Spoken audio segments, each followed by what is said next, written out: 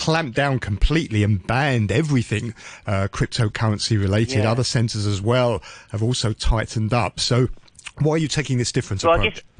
I guess it's the regulatory framework that we're looking at building first and foremost. I mean, from a perspective of SGX, we've only just licensed a what do we call it? The iEdge Bitcoin Index to Propine, which is one of the first MAS licensed digital asset custodians, and that's in a collaboration with the UK-based digital asset market data provider, which is called Crypto Compare.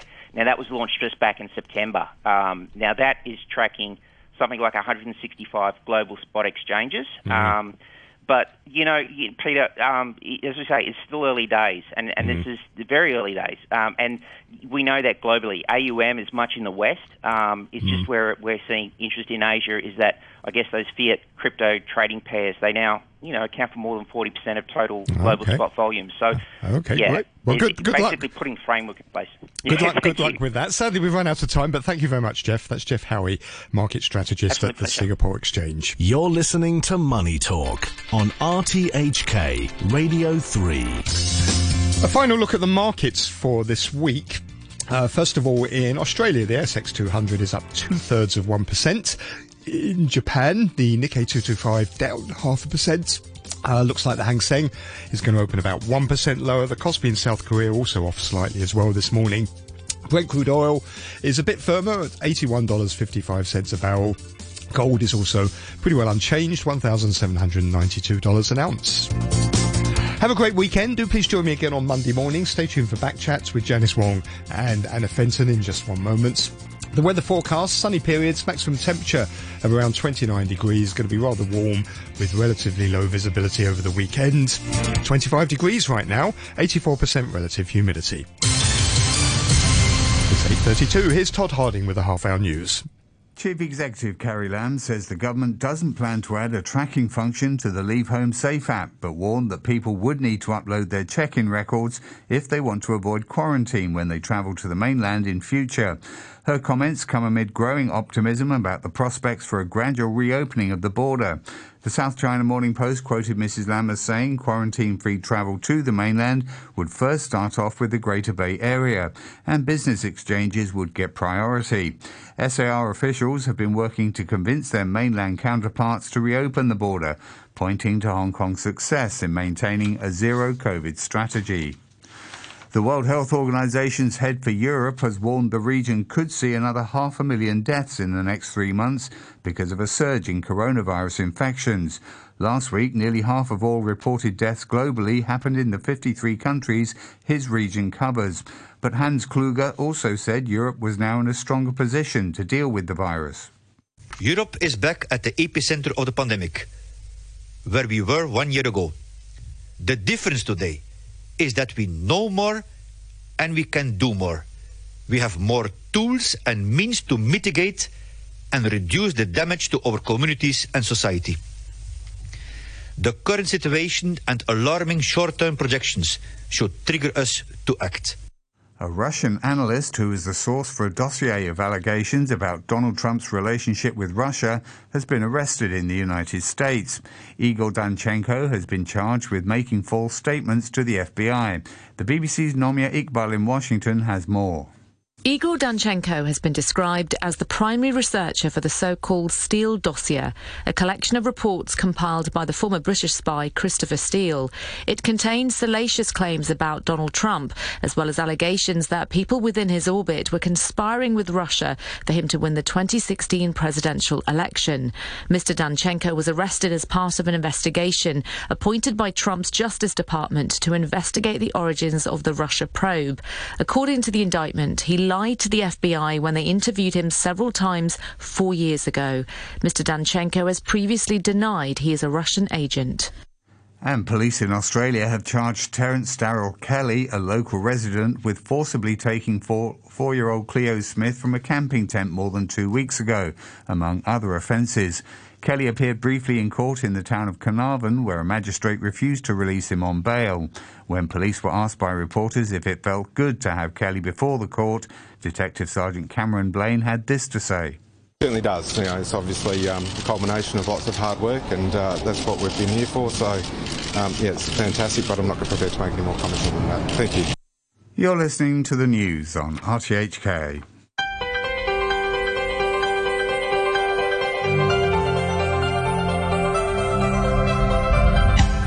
Good morning and welcome to Backchat. I'm Janice Wong and your co-host today is Anna Fenton. Good morning, Anna. Good morning, everybody. Today we're talking about COVID booster shots and the Central Harbour-front development. The government will start giving out COVID booster shots to the elderly and high-risk groups from next Thursday. Priority groups include those with weak immunity and people with a high risk of infection. Eligible people can get the third booster jab regardless of whether they had previously received the Sinovac or BioNTech vaccines. Some 1.86 million residents can start booking vaccinations from today. Those who have received Sinovac shots and are not in the high-risk groups can also get a discretionary booster shot if they can prove they're traveling to a high-risk area. But on whether the booster program will be expanded to include everyone in future, the Secretary for Health, Sophia Chan, said the authorities would monitor the situation. So, is it the right time to give out booster shots, and is this a matter of urgency?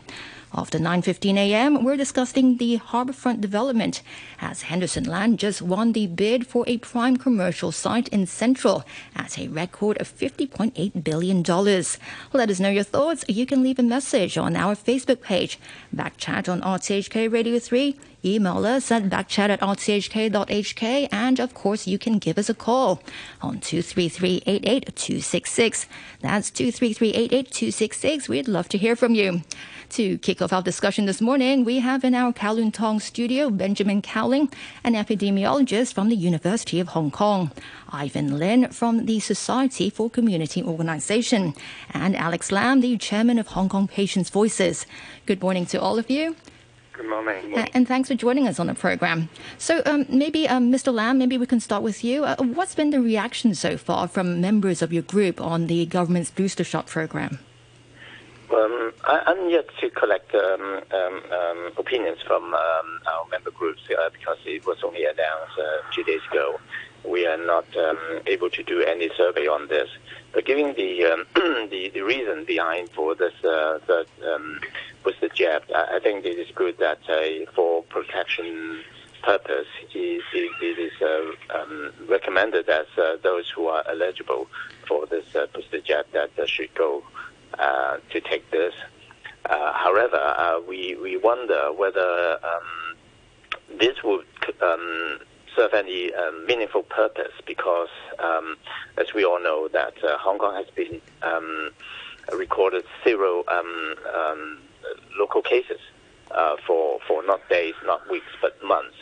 So, hoping that the border will be reopened, that this booster jab or the vaccination will be useful for protection of our community and get ready for reopening border, that more people may be coming to Hong Kong or coming back to Hong Kong, and we can do traveling more. This vaccination or first jab will make it possible and make it safe to do so. However, we are yet to hear from the government as to when the border will be reopened. Well, actually, according to the SCMP this morning, the chief executive, Carrie Lam, did say that authorities are making good progress in talks with mainland authorities over reopening the border. And according to the report, she said quarantine travel to the mainland, to the Greater Bay Area, may be achieved maybe by the end of the year. Is that good news? We don't know because making progress in conversation doesn't mean anything, and it's not really assurance as to the exact time the border will be open. We don't know, because we see a surge in number of cases in mainland China, in many different places in China. So it may be the time that the border will be closed for a further period of time. We don't know. But if there's an assurance that the border would definitely open on certain time or certain day, that people will know what to do.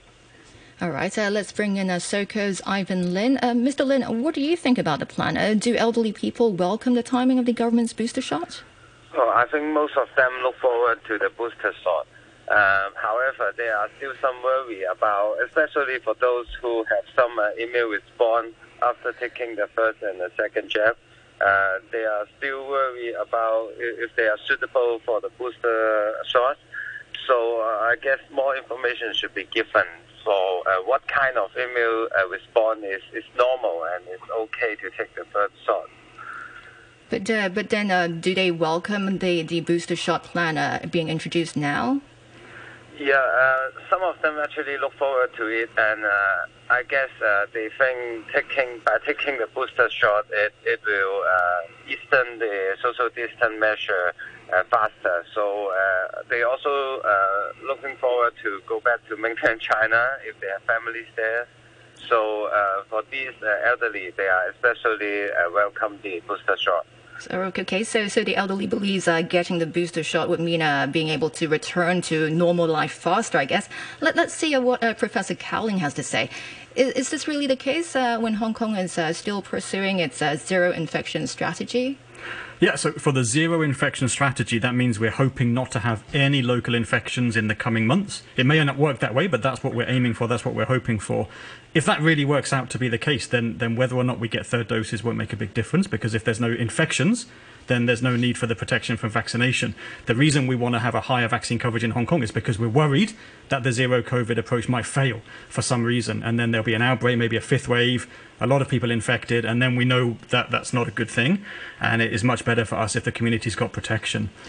So I think in terms of thinking about whether third doses are needed, we need to think about how secure are we with our zero COVID approach. If we think we're extremely secure, then we can put off the third doses. If we're worried that we're not so secure with the zero COVID approach, then maybe we do need to get higher vaccine coverage. And I would say, actually, for me, the priority is not third doses, it's first and second doses for the over 80s. And where are we with the numbers on that at the moment, Professor Cowling? Because it was 80% of over 80s weren't vaccinated recently, wasn't it? It's now 74% are not vaccinated. So no great shift of the dial there. Still, the vast majority of older people, of people over the age of 80, have not received their first or second dose, which I think is a big issue if we do have a third wave. So Professor Cowling, if the booster shot doesn't mean we can return to normal life faster, what does it mean? What do you mean by normal life? Normal life as in what Mr. Lin was talking about, how elderly people may be able to go out more and go across the border. Well, firstly, in Hong Kong, we haven't had any local outbreak for 6 months or more. And one of the big advantages, the theoretical advantages of the zero COVID approach, is that domestic life can return to normal once you're at zero cases. You just need to be concerned about the border, about the firewall you build around the border to make sure there isn't infection coming into the community. We've had that for 6 months. So actually, in Hong Kong, life could be fairly normal, but the issue would still be the travel, whether it's across the boundary to the mainland or overseas, and that can't change until we have a change in strategy at the higher level. And like I mentioned earlier, there is a report in the SCMP this morning where the chief executive is saying that authorities are making good progress in talks with mainland authorities over reopening the border, and they may aim for the Greater Bay Area first with a quota system, and priority may be given to business exchanges. What's your view on that, Professor Cowling? Well, I think that's very exciting. That's what we've all been waiting for. I think we recognise that when Hong Kong's closed on all sides, it's really not ideal. And if we could have the boundary open with the mainland, it's better. We also have the option to go the other way and maybe open to the rest of the world like Singapore have done. But the mainland's the priority for now. And so there's a lot of economic advantages to that. And I think it's exciting for Hong Kong to see the developments. But let's see that when it actually happens, because I think we're all waiting. We've been waiting for a while. And I hope we don't have to wait too much longer. And earlier, Mr. Lam, he sort of welcomed the booster shot plan, but then he also expressed a little doubt on the timing of the government's booster shot plan. What's your assessment, Professor Cowling? Well, again, I think if we were to say we're really confident we can stay at 0 cases for another 6 months or another 12 months, then I would tend towards deferring the third doses for a while longer, except for travellers, because we may not need the protection now. We may value it more later. But if we're not so confident that we can keep COVID out of the community in the coming months, then I think it is a good idea to get the immunity to a higher level, because otherwise we could have a devastating fifth wave, and I don't want to see that happen. All right, let's go back to Mr. Lam for a moment. Mr. Lam? Yes. Do you know if most patients in your group who are vaccinated, did they receive the Sinovac or BioNTech shots? Well, I don't have the figure. But earlier this year, we have conducted a survey as to, because at that time there was no vaccination conducted yet. So we are getting opinion from our members to what kind of vaccine they are going to take, and what concern they have before or having the choice they have. It's now impossible to see what their concern is, because it seems that for getting back to normal life, that they will have to do the vaccination for the protection and for attending certain places like weddings. So we all know that the doctors has been doing a good job in assessing people who are going to take vaccination, whether they are suitable to take such. But we have a new game rule that because as you well know that when you have taken a certain vaccination, that if you're going to take a new one, then you might have to get a new assessment as to whether this new jab is suitable for you. Not to mention that it's the third one. And what about the elderly, Mr. Lin? I assume most of them opted for Sinovac, right? Yeah. Well, yes. For observation, yes.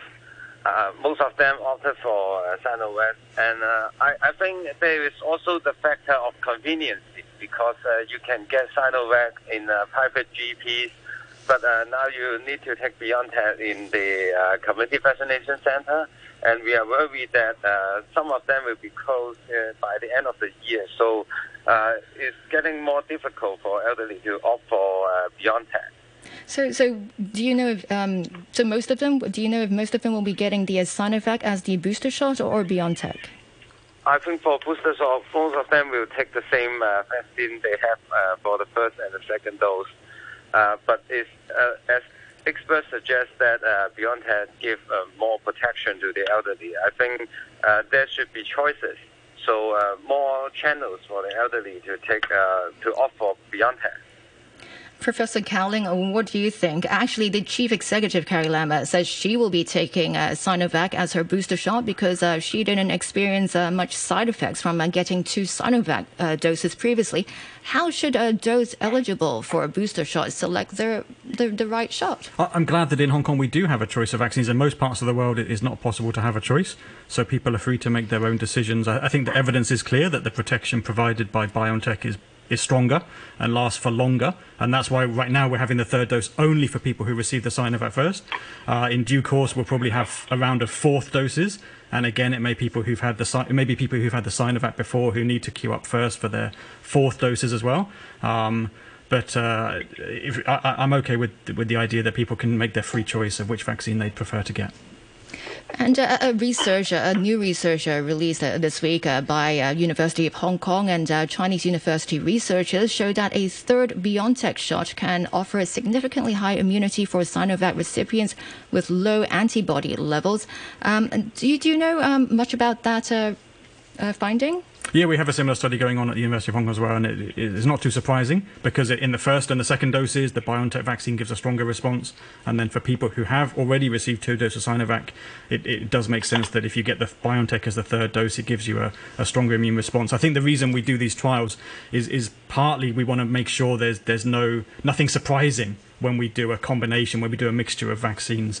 Earlier on in the pandemic, earlier this year, it's a missed opportunity that we didn't look at mixed vaccine strategies because each company was looking at their own vaccine. BioNTech were looking at 2 doses of their vaccine, Sinovac were looking at 2 doses of their vaccine, and none of the companies got together to say, what if we did 1+1?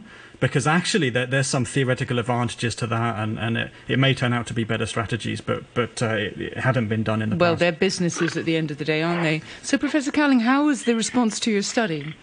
We have overwhelming response and overwhelming interest in our study so far. So we're getting along with it, moving along with it, and we hope to have some results soon. So how many applications did you get? Oh, we had within the first 48 hours for our third dose study, we had 1,700 people that expressed interest, and that was a lot more than we could cater for. It's the most interest we've ever had in any of our studies. Wow. So do you sense a sea change in people's reaction to the idea of getting vaccinated now? All that whining seems to have stopped. I think in Hong Kong we've had a fantastic response to the vaccination campaign. I think 6 to 9 months ago we all had the idea in our head, and there was a lot of messaging that we need to get to a high vaccine coverage in order to return to normal life, and it was a kind of the similar message in Singapore.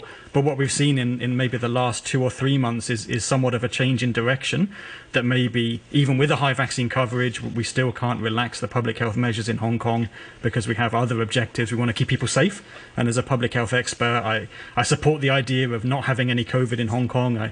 I would also support the idea of not having any influenza, not having any lung cancer, not having any other nasty diseases in Hong Kong. So would you strongly support us to go out and get our flu shots as well? Of course. I advocate for flu shots every year, and I do research on flu shots. But in reality, I think it's also important that people can choose what they want to do based on the level of risk. And so when the risk is perceived to be low, I can understand why some older people don't defer getting vaccination. It may not be that they're against it. They're just waiting because right now there's no imminent risk of COVID in their minds. And I think that's a little bit of a risk for us because we've seen how quickly COVID can spread. So if we do suddenly have an importation and an outbreak, there could be a lot of cases in a very short space of time, and that's not enough time for people over the age of 80 to then go and get their first dose, wait, and then get their second dose. The outbreak could be in full swing by then. So what do you think's happening in Europe right now? Because since the first week of October, the Netherlands has gone from a very small number of cases, 6,400 to an awful lot more. Germany, 9,000 to 19,000 in 2 weeks. And hospitalizations, they had a warning from the German health minister this week about increased hospitalizations and the system being overwhelmed. What's going on there? Because they're all at around 70% vaccination. Earlier this year, maybe before the summer, a lot of European countries were ramping up their vaccination programs, getting to higher and higher levels of vaccine coverage, and then progressively relaxing their public health measures because they're no longer needed. And what we saw in the UK, after they started relaxing the measures in July, fairly soon they started to have increases in cases, and that was called an exit wave. When you bring down the public health measures, there will be some transmission going on, and they weren't expecting it to last as long as it has lasted. But on the other hand, Europe also relaxed their measures but didn't have the same surge in transmission until more recently, until about now actually. And I don't know why there's been that delay between the dynamics in the UK and the dynamics in Europe. I know in the UK they do a lot of testing, particularly in children, and that may pick up case numbers earlier than maybe in other places that don't do the same thing with testing every child twice per week. But there's still a lot of mystery about COVID, a lot of things we don't fully understand about the transmission dynamics. But I guess for Europe, it's a worrying time now because it's coming into the winter, and I would expect the case numbers to keep going up for a while. As we've seen in the UK, the exit wave can persist for quite a while.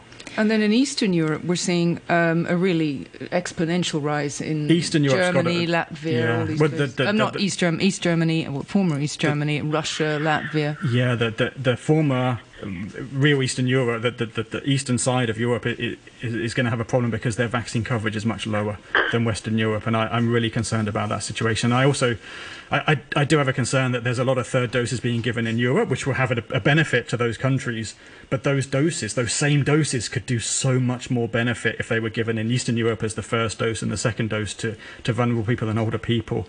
And I think again that's a missed opportunity in regional health terms, that all the vaccine doses are concentrated in a few rich countries. And actually, if we have 1 million million doses for third doses to give in Hong Kong. If some of those were diverted to Eastern Europe, I think they could save a lot of lives. All right, Professor Cowling. I've got a few emails here. Let me just read them out.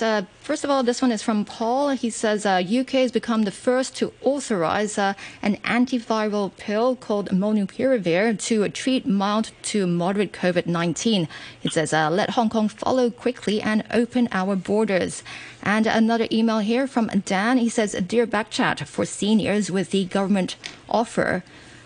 for seniors, will the government offer a COVID-19 jab and seasonal flu jab at the same time? And where? And that's from Dan. And also there's this email specifically asking Professor Cowling for his views. It's from Alonzo. It says, as Professor Cowling pointed out, only 16.66% of the over 80s have been vaccinated. Most people accept that this rate is attributed to a combination of various factors, such as concerns about the safety of the jabs, inaccurate media reports about their safety, the fact that we have 0 local cases has reduced necessity of being jabbed, for etc., etc. But the surprising thing is that the children of these elderly people, many of whom are probably in their 50 or 60 age group, where the vaccination rate is very high at 77.8%, have not encouraged their over 80s parent to get jabbed. And that's from Alonzo. Yeah, I think there's a lot of reasons why the older people in Hong Kong haven't got vaccinated, and it is an issue that needs to be addressed. And I would certainly like to see their children, maybe middle-aged adults, giving more of encouragement to the old people to get vaccinated, because it really can benefit them, and we can't predict when the fifth wave might come. In terms of the flu and COVID vaccine, I could just respond to that quickly. I think that the Department of Health announced that they're not going to do simultaneous administration of flu and COVID vaccines. In other countries, they may be going to do that, but in Hong Kong, we're going to keep them separate because we want to keep an eye particularly on the side effects. If there are any side effects, we don't want to have side effects occurring and then not be sure what's happened and where the side effects have come from. So we do the flu vaccine and then probably wait 14 days before doing the COVID, or vice versa, not do them together. And what do you think of the new antiviral medicine, molnupiravir? Oh, it's fantastic. It's going to save a lot of lives. So at the beginning of the pandemic, we knew that the only really way out from all of the restrictive public health measures was either effective vaccines or effective treatments. You just need one or the other. And then we've had vaccines for the last year, and right now we've got effective treatments as well. So it's fantastic. So really, COVID poses much less of a threat now than it did 2 years ago, even 1 year ago. You can use vaccines to prevent severe disease, and even when people do get COVID, you can give them the antiviral drug so that they have a much better prognosis. So I think it's really fantastic news. And Mr. Lin, and just quickly, do you know, have you been speaking to the elderly? Do you know if they would have preferred getting the seasonal flu jab with their COVID booster shot? Well, the seasonal flu jab rate is always relatively low in Hong Kong. So I think along with the COVID vaccination, there is, amongst other factors, there are also the factor of primary health network, because many of older persons, they don't have family doctors. And also when they go to HA hospital authority for follow-up appointment, maybe on the chronic diseases, normally the doctors won't have the vaccination talks and won't encourage them because they are very busy. So I think also the primary health network is full in Hong Kong, so they don't have the chance of having the vaccination talk. And Mr. Lam, yes. What is the situation with patients? I mean, do you think do they know about this booster shot plan, or do you think the government needs to contact people eligible for third doses of COVID-19 vaccines to make sure they know about these booster shots? Well, I think it's yes to be promoted, as the program is only announced for 2 days. And looking at the requirement for this vaccination, I think the government will have to do a lot of campaign to promote this program.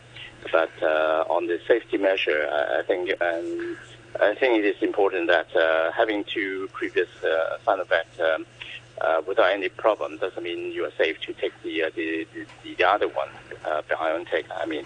So because they have a different side effect and a different situation before you are eligible to take this different vaccine. So doctor will be able to do the job to make sure that people getting this new vaccine are safe.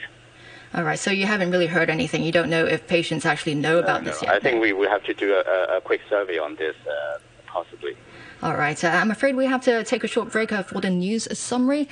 Ivan Lin from the Society for Community Organisation and Alex Lam, the chairman of Hong Kong Patients' Voices. I know you both have to go. Thank you very much again for joining us this morning. And Professor Cowling, you'll be staying with us for a little longer, so we can discuss more in a moment when we'll also be joined by your colleague, Professor Ivan Hung, who is a member of an expert committee advising the government on COVID vaccines.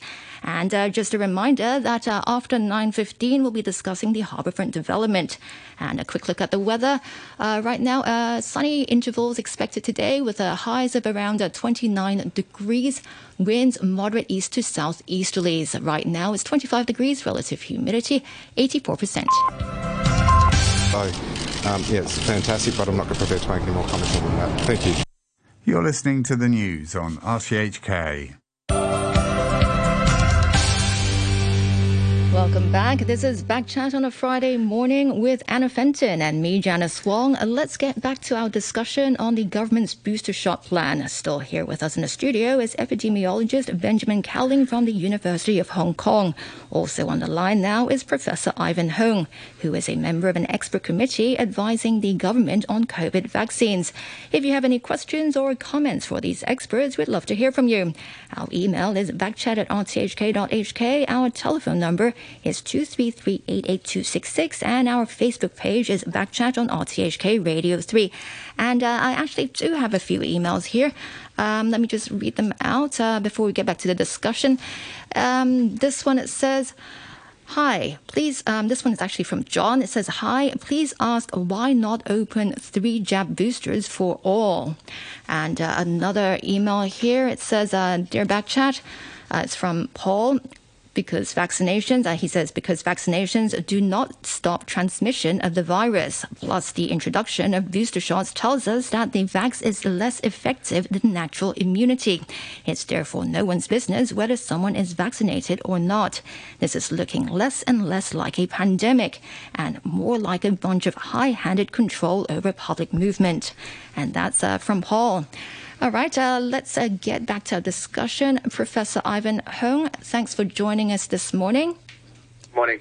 So, first of all, what do you think of the timing of the booster shot program? Is now the right time to do it when Hong Kong is pursuing its zero infection strategy? Yeah, I think it's about the right time, especially for certain categories, including, of course, those who are elderly, about the age of 60, those who are immunocompromised, post-transplant patients on biologics or chemotherapy. So these special cohort of patients who have a relatively low or zero antibody. So this will be the right time for them to get the booster dose.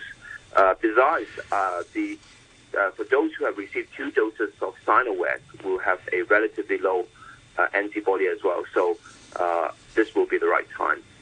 And hopefully, of course, that in the next 3 or 4 months, things will change. That we will be able to perhaps travel quite freely again. So that in that time, of course, the Delta strain or future variants may be coming into Hong Kong. So this particular cohort will be at risk as a result. Professor Cowling? 3 or 4 months is optimistic, Ivan. Maybe across the mainland border, if we don't have a 5th wave here and if the outbreak in China is brought under control.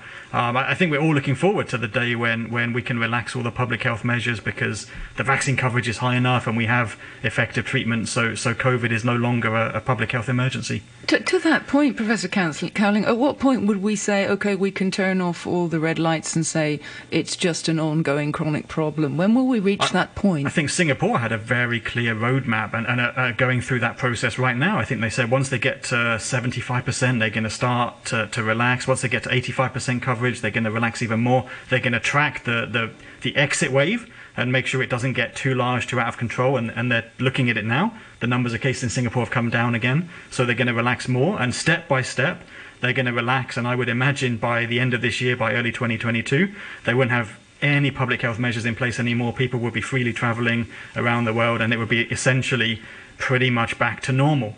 That's the hope, and I think in Hong Kong we could choose that roadmap if we wanted to, but obviously we can't go in that direction if our aim is to open the border with the mainland, because we need to stay at 0 cases. Because from the data from Singapore and other similar countries shows, I think that if you're vaccinated twice, there's a 32% less chance of catching COVID. So it really does work, doesn't it? The vaccination is fantastic. Is a lower chance of getting COVID, and then there's a much lower chance of getting severe disease. So it turns COVID into this really, really dangerous threat to public health, down to something more like, maybe not the same, but more like seasonal flu, where from year to year we tend not to have a lot of public health measures to control seasonal flu. We just accept it that it's around, and it's only in the biggest epidemics that the government will take some kind of public health measures. All right, Professor Hung, I know a government expert committee has recommended that all Sinovac recipients should get a booster shot, and that's not happening yet. But what about BioNTech recipients? Let's just first listen to this short clip from the Health Secretary, Sophia Chan, from Wednesday. For those who have taken BioNTech but not the high-risk groups, I think we will look into more data. The Joint Scientific Committee and our experts would look into before any further recommendation. So the Health Secretary seems to be waiting for the expert committee's advice. I must say we did invite Professor Chan on our program today, but unfortunately she can't make it. So Professor Hung, you're a government advisor on COVID issues. What does your data show right now? Do BioNTech vaccine recipients need a third jab? Yes, they will need a third jab at some point, but perhaps not as urgent as those who have received the Sinovac. And of course, there are certain cohorts within the BioNTech vaccine group that also need to receive the booster sooner than the others. And that, of course, include those who I've mentioned previously, include those who are immunocompromised and transplant patients who, in fact, after 2 doses of BioNTech, many of them have, especially for those who are post-transplant, many of them have a negative antibody. So those, in fact, they will need a booster shot, perhaps even more frequent than, 6 months, or they may need a different way. For example, we're doing an intradermal vaccination for these patients, and hopefully they will get a much better response. What does that mean, intradermal? For those who are healthy and those who receive 2 doses of BioNTech, again, they will need the booster shot at some point, but perhaps maybe in 2 or 3 months' time, so that we can give the booster shot for those who need it more urgently than the others. And then gradually, probably in January and February, then we'll roll out the booster shot for those who have received 2 doses of BioNTech and in a healthy cohort. Well, you said intradermal. What does that mean? Intradermal meaning that the delivery route is slightly different instead of giving it directly into the intramuscular layer. That is the current vaccination method, the delivery method. We're doing it with a shorter needle, and that will be the vaccine will be given intradermally. So we're doing a clinical trial on that for post-transplant patients.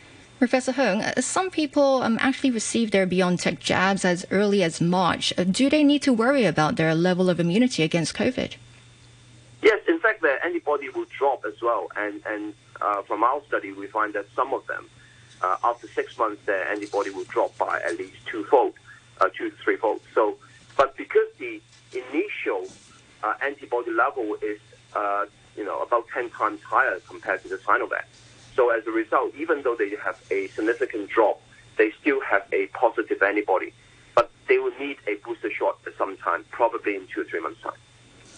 All right, and I have an email here. It's from Mark. He says, should those who had BioNTech look at having AZ, I guess he means AstraZeneca or similar, as a third booster shot? And that's from Mark. Professor Hung? Well, we of course we have studies that have in UK that perform given AstraZeneca and then followed by BioNTech.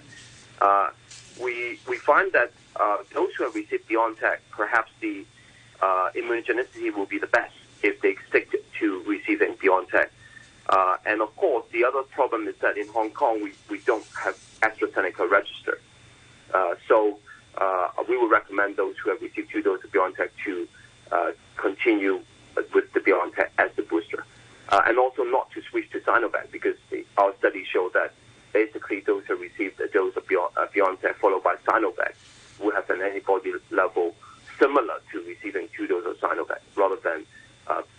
to the level of receiving 2 doses of BioNTech. Professor Cowling, what's your view on what's been said so far? I mean, should people who got their BioNTech jabs really early, some as early as March, I mean, do they need to worry about their level of immunity against COVID? I'll go back to what I said earlier. If we're confident that we're not going to have much COVID in the community in the coming months, and that would be consistent with a stable situation in Hong Kong with no cases and an open border with the mainland, if that's the case, then we don't need to worry too much about vaccine uptake and the third doses, because there's no COVID anyway. But if we are concerned that there could be a fifth wave, I think everyone could benefit from a third dose if they've had 2 doses, whether it's Sinovac or BioNTech. Right now, the priority is the people who receive Sinovac first, but in due course, that third dose program will be open to everybody who receives Sinovac of any age, and then also I think it will open for people who've received 2 doses of BioNTech. If we look at other parts of the world, Singapore are doing third doses after BioNTech and Moderna. Europe are doing third doses. So it will happen here. It's just a question of the timing, because if we're not expecting COVID to come in the near future, and we're hoping that it's not, then maybe it's premature to do third doses. Maybe we'd be better off waiting. If, for example, we decide we're going to reopen to the rest of the world in the spring, then actually the third doses should really be nearer to then, so we get the maximum level of protection at the time we're going to reopen. So, Professor Cowling, on the question of timing, many people will be going away for Christmas now, and now that the option for travellers is to get the third jab, what's the optimum time when you're going to take a trip in the near future to have your booster shot? If you're travelling and you had your first 2 doses quite a while ago, then I would say try to get a third dose maybe a month before you travel, because then you'll be at a high level of protection after that third dose at the point when you travel, and a point when you're maybe in another location that there's a higher risk. But right now, we only have the third dose program for those who receive 2 doses of Sinovac. For those who receive 2 doses of BioNTech, they can't get the third dose yet. That won't be in place until later. So maybe that won't be in time for Christmas. I actually have an email here about Christmas, and it's for Professor Cowling. It says, firstly, it's from Eric. It says, firstly, I'd like to thank Professor Cowling for his contribution to Hong Kong in its COVID protection. And second, he says, I have a question as to whether he believes there is a likelihood that people returning back to the UK to see their families this Christmas could end up in the same situation of UK to Hong Kong flights being cancelled, returning to Hong Kong, leading to people stranded like last Christmas season. I'm sure, like me, many others are in a dilemma whether to go back. For those that can work remotely and in the UK, it's easy. But for those whose job requires them to be in Hong Kong, maybe he could give us a little bit of guidance. It's certainly a risk, and I would say that there's a couple of risks. So one risk is if you go to the UK or somewhere else in the world for Christmas, the flights might be cancelled and your travel will be disrupted. And of course, even if you could come another way back to Hong Kong, there's also the issue with your quarantine hotel booking, and I know those are very difficult to arrange right now. So it could be a disaster trip. The other issue is, of course, if you're unlucky enough to get COVID when you're overseas, maybe you get it at Christmas because of you mixing with all your relatives and seeing your friends. When you come back to Hong Kong after you've recovered, there is a definite risk that you could test positive as a re-positive case. That's happened so many times in the past year, and in the past those re-positive cases were hospitalized, were isolated for maybe 3, 4, 5 days just to confirm that it was a re-positive after recovery. Now the minimum hospitalization time for those cases is 24 plus days.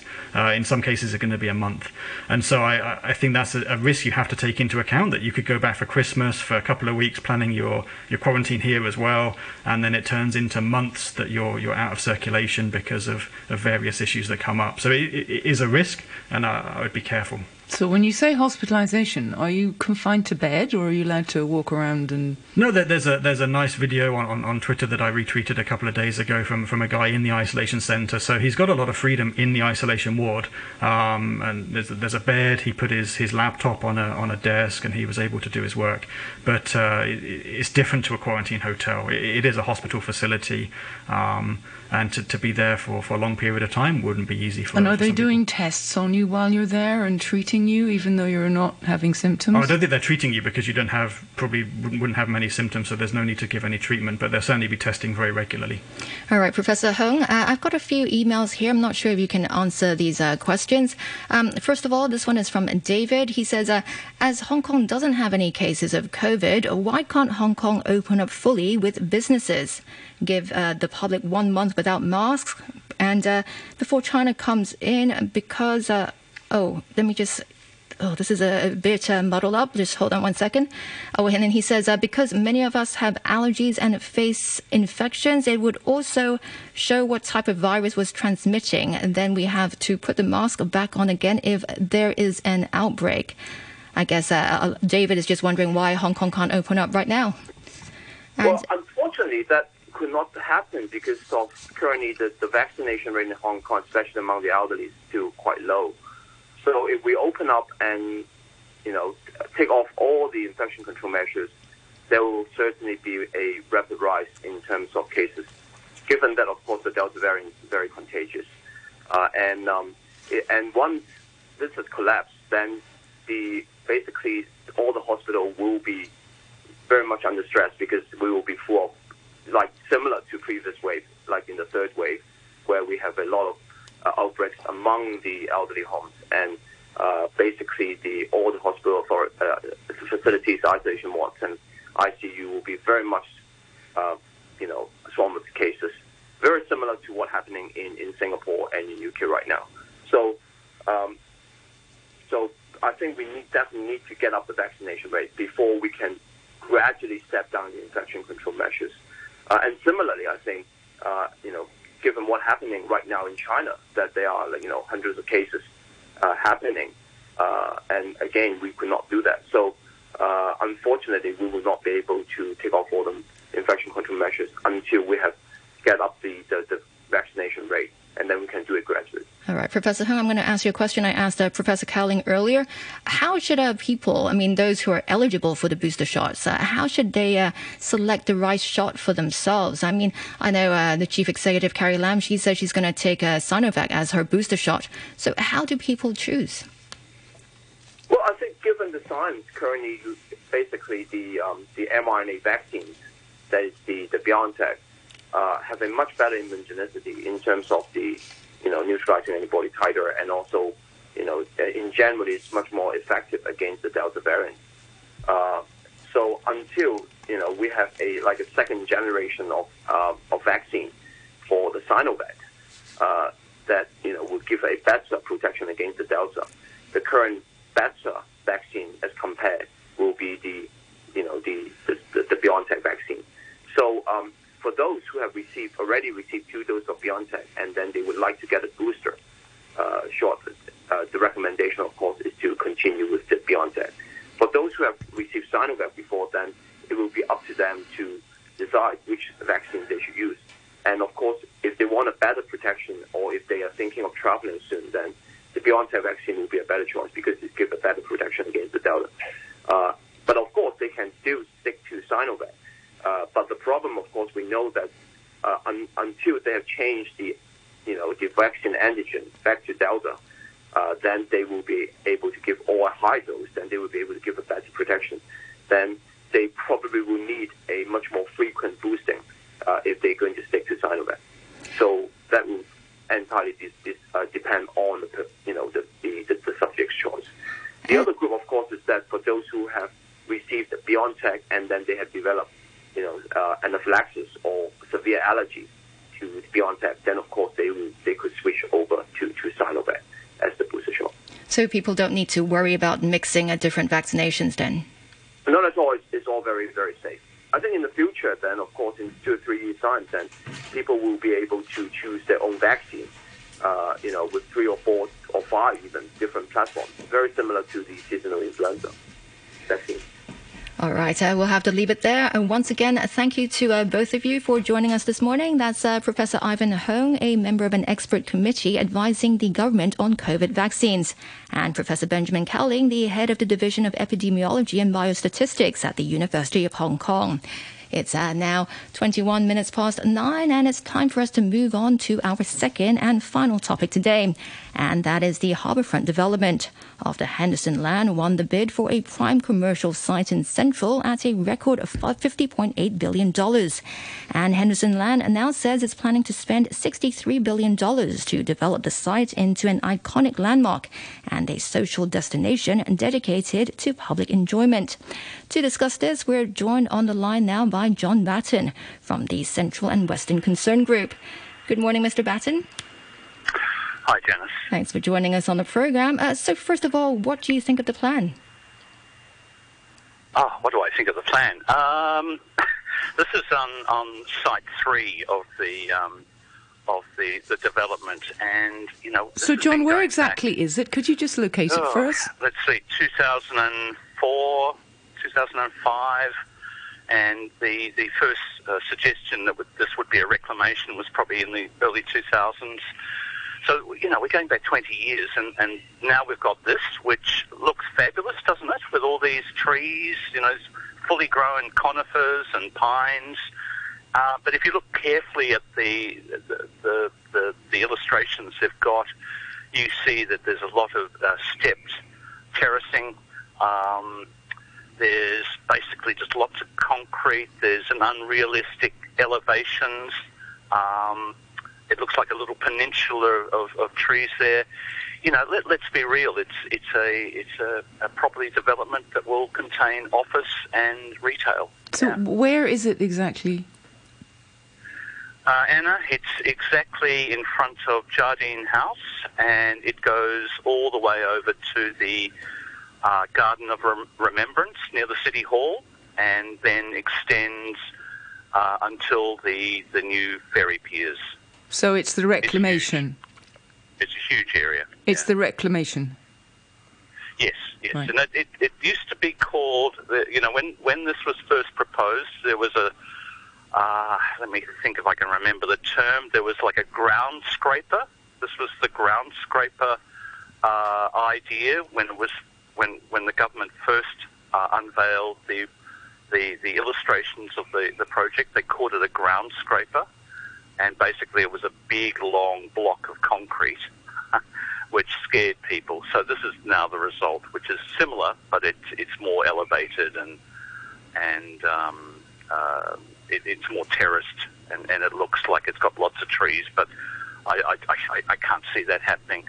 Yeah. So from what you're saying, it doesn't sound like you believe it's achieving a good balance between a development and the preservation of its surrounding area then? Well, it's a reclamation, Janice, and so actually in the early days when we tried to fight this, I think it was something that we didn't appreciate, because of course it included the precinct, which included the old Star Ferry. And so when this was proposed, which was sort of at the same time as the Tamar reclamation, where the government headquarters are now, I think it was all a bit overwhelming to appreciate the scope of this development, and I think we were caught blindsided by the loss of the heritage of the Star Ferry. It really is development by stealth in many ways. This huge reclamation, and the reason why we have it is mainly because of the roads that were needed, or that were maybe not needed, but were said to be needed to link Kennedy Town and the Western Harbour crossing with Wan Chai and Causeway Bay and further afield. So in many ways, there are a lot, as we know, anyone who goes there will know there are lots of roads there. So this development is being built over those roads, and that's why it's called the bridge, because it's a bridge over roads. Yeah. But there will be height restrictions, right, in the new development? There is, but it's still fairly high. I think probably the first 15 floors of Jardine House will lose their views. So it's still a very substantial, and because it's bulky, you will have an impression that it is tall. Yeah. And I know under the sales contract, the old Star Ferry clock tower has to be reconstructed. How will that fit in with the whole development? Well, Janice, this is very debatable. It's not the clock tower that will be reconstructed, because of course that was destroyed. It will be fake. But what has been preserved is the mechanism of the Star Ferry bells, the clock tower, the clock's timing mechanism, and that of course had the very iconic sound of Big Ben. that's going to be very strange, having Big Ben chiming under Hong Kong's current climate. So it's very strange. Yes, the clock tower will be rebuilt, or a version of it will be rebuilt, and it would look like the clock tower on the Kowloon waterfront, Tsim Sha Tsui waterfront. So it'll stick out like a sore thumb. It doesn't quite fit in to the ambience of this new project. So again, it's another strange compromise. And there hasn't been much debate about the relocation of those bells, the chimes of the old clock tower, and a debate about maybe installing them into a new building would have been a good thing to at least discuss. And it's a bit similar to the relocation of the old Queen's Pier. Some people say it should be in the exact location in front of City Hall, and others say no, because it's a pier, it should be on the waterfront. And this has been going on for 10 years now, this debate, and it still hasn't been resolved. Yeah. All right, I have a few emails here, and this one is from David. He says, high price of land, high price of rent, high price of food and restaurants, high destruction of quality of life, and dust and noise pollution.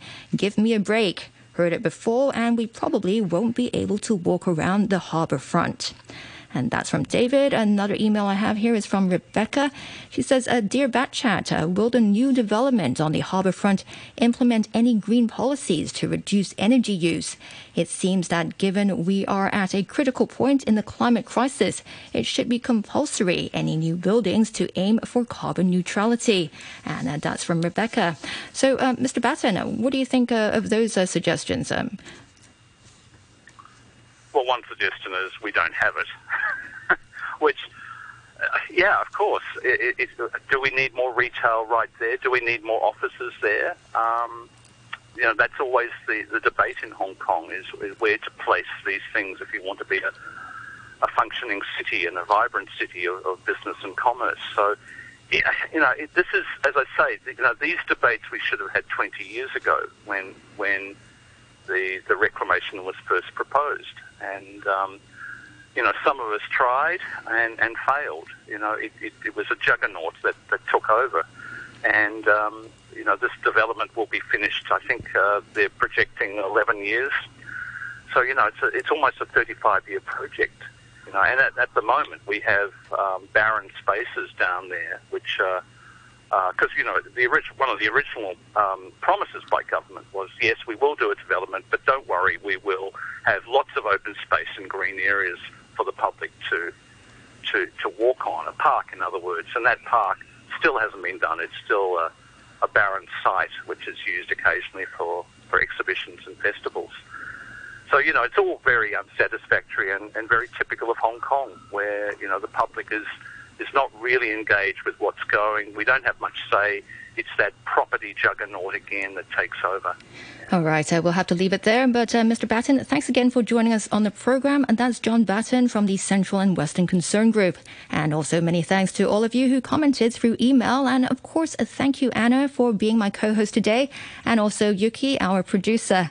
And that's it for us this week. We'll be back on Monday at 8:30. Now, here's the weather. It will be sunny periods with a maximum temperature of around 29 degrees, winds moderate easterlies to southeasterlies, and the outlook warm with relatively low visibility over the weekend. And right now it's 26 degrees, relative humidity 84%. No matter how fit we are, it is important to get vaccinated to prevent COVID-19. All along, we have received different vaccines to prevent infections. Vaccines will help create antibodies and memory in our immune system. When we come into contact with viruses in future, our immune system will quickly resist them. It is the simplest and most effective method to protect ourselves and others. Let's get vaccinated. It's 9:31, the news with Vicky Wong. Chief Executive Carrie Lam says the government doesn't plan to add a tracking function to the Leave Home Safe app, but warned that people would need to upload their check-in records if they want to avoid quarantine when they travel to the mainland. About 84 million Americans who work at companies with 100 or more employees will need to be vaccinated against COVID-19 by January the 4th next year or get tested for the virus weekly. And scientists have expressed optimism about lessening the potential temperature rise, bolstered by pledges made at the COP26 climate conference in Glasgow. I'll have more on these stories at 10 o'clock. Stand by for the brew. Sociology prof from the University of Set and Costume Designer, great interpreter of Beethoven, as well as shy, quiet and retiring dog accounts, co-founder of Rockefeller Records. Hello. This is really for adults, it's not really for kids. Yeah, well, it's fun, you know. Decipher what's happening behind the myth. Good morning. In-depth interviews and also observations. Absolutely no way. On your radio and live online, this is The Morning Brew.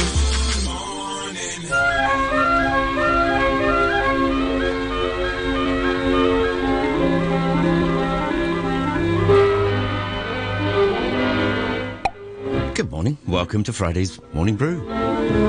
Here on Radio 3. Well, it's the day of the week. I've got to do this in a different voice. It's the day of the week when we bring out the big guns to show you just how true radio professionals work. Actually, also, you can listen to Danny Hicks at 11:10 for sports and all. Footy and F1 with the F1 season roaring to a conclusion. And you can lap up the full IMAX Marshy movie time experience after 12. Our critic James Marsh will be with us to take a look at the week in film. We look forward to your wit and wisdom, so do join them both on Facebook Live. Thank you very much.